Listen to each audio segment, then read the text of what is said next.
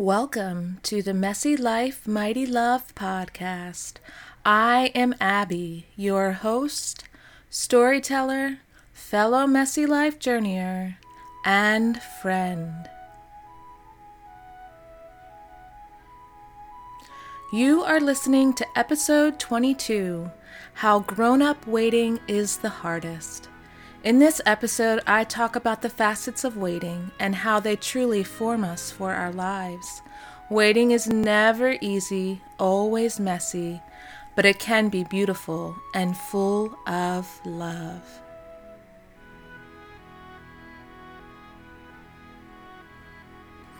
My mom gently kissed my cheek on Christmas Eve, and I was in constant motion in my bed as I tried to sleep.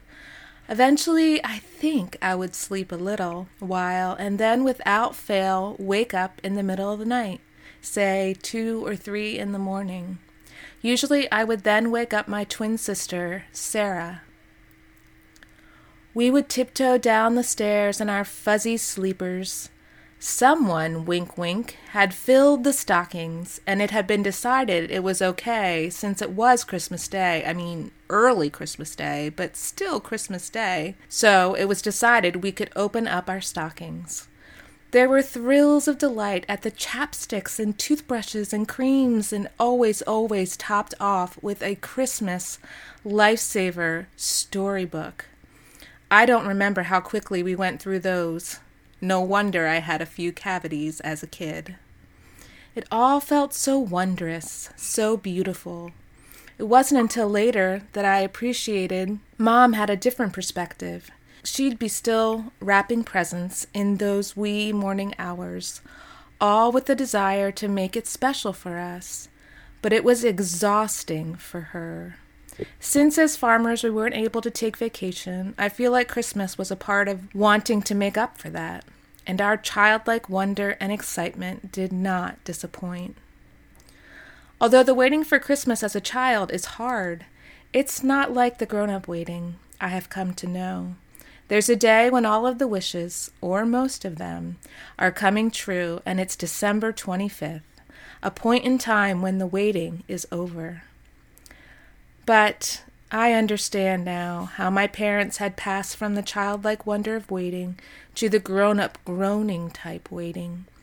Like when the farm started to fail, when Mom got sick, when I got sick, when their marriage bore the strain of all of it. There was no December 25th, which would mark the end of their waiting. And now I know at firsthand how waiting is far less predictable as you grow up. Waiting for the right job, what to do with your life, and all the uncertainty which can accompany that. Waiting for the right one and having your heart broken by the wrong one. Waiting for a child you aren't sure when or if he or she will come. Waiting to be ready to go to the country to which you feel called. Waiting for the grief to abate after you tragically leave that country you love. Waiting to feel normal again after you've broken in a million pieces.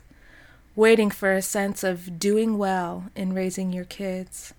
Waiting for your dream to find a bookstore shelf. Waiting for validation as to who you are. And 2, it's the work of grown-up waiting to understand what is built on promise and will surely come, and what is made up of wishes, possibly not from a freedom and wholeness in Christ. Often in these years of adulthood, it is the job of waiting to come to understand that all waiting points toward the surety of eternal fulfillment, face-to-face, life forever with Christ. It's the one thing we wait for which will not disappoint.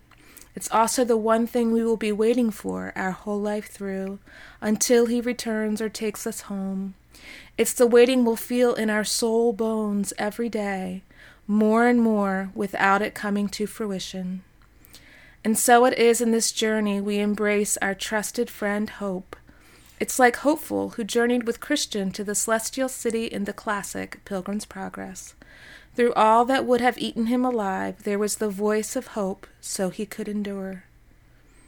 So it is with us. We first experience hope often as a spirited child anticipates Christmas. But as our days lead us into bigger things and deeper loss, we come to see hope as our foundation, rock-solid truth we can hold on to through the deepest storm, and yet as delicate and surprising as the first flowers of spring. Hope fills, too, where the waiting opens us wide in grief, disappointment, sadness. Hope comes into the void, speaking a better word, a word of greater things, perfect things, holy things, forever things.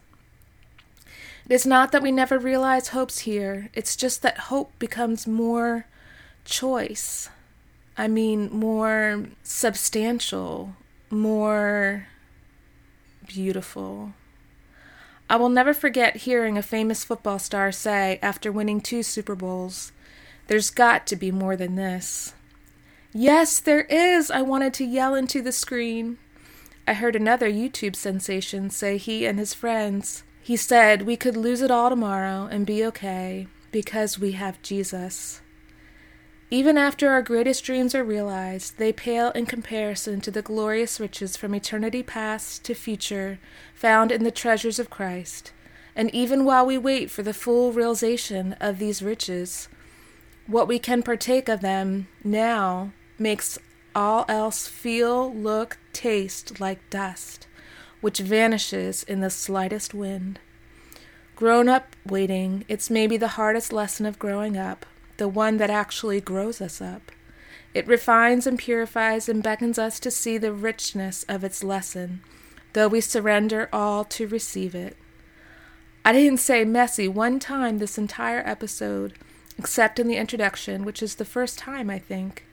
But we know it is so out of control is our waiting, and that's a recipe for mess.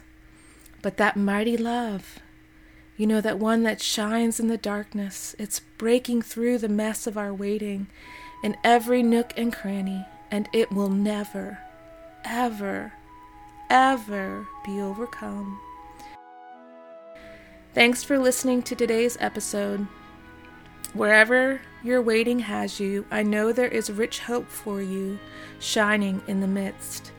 May you have been encouraged in this truth today and consider your time here well spent. For more from me, my journey with mental illness, and many other things about which I have written these 10 years of blogging, visit my website, AbigailAlleman.com. That's Abigail, Abigail, Alleman, Alleman.com. There are a couple of free ebooks available which you might find helpful in your journey. You can also find me on Instagram at abigail.alleman. I will leave you with a few verses from the 84th Psalm, my mom's family psalm. Blessed are those whose strength is in you, in whose heart are the highways to Zion. As they go through the valley of Baca, they make it a place of springs. The early rain also covers it with pools. They go from strength to strength. Each one appears before God in Zion.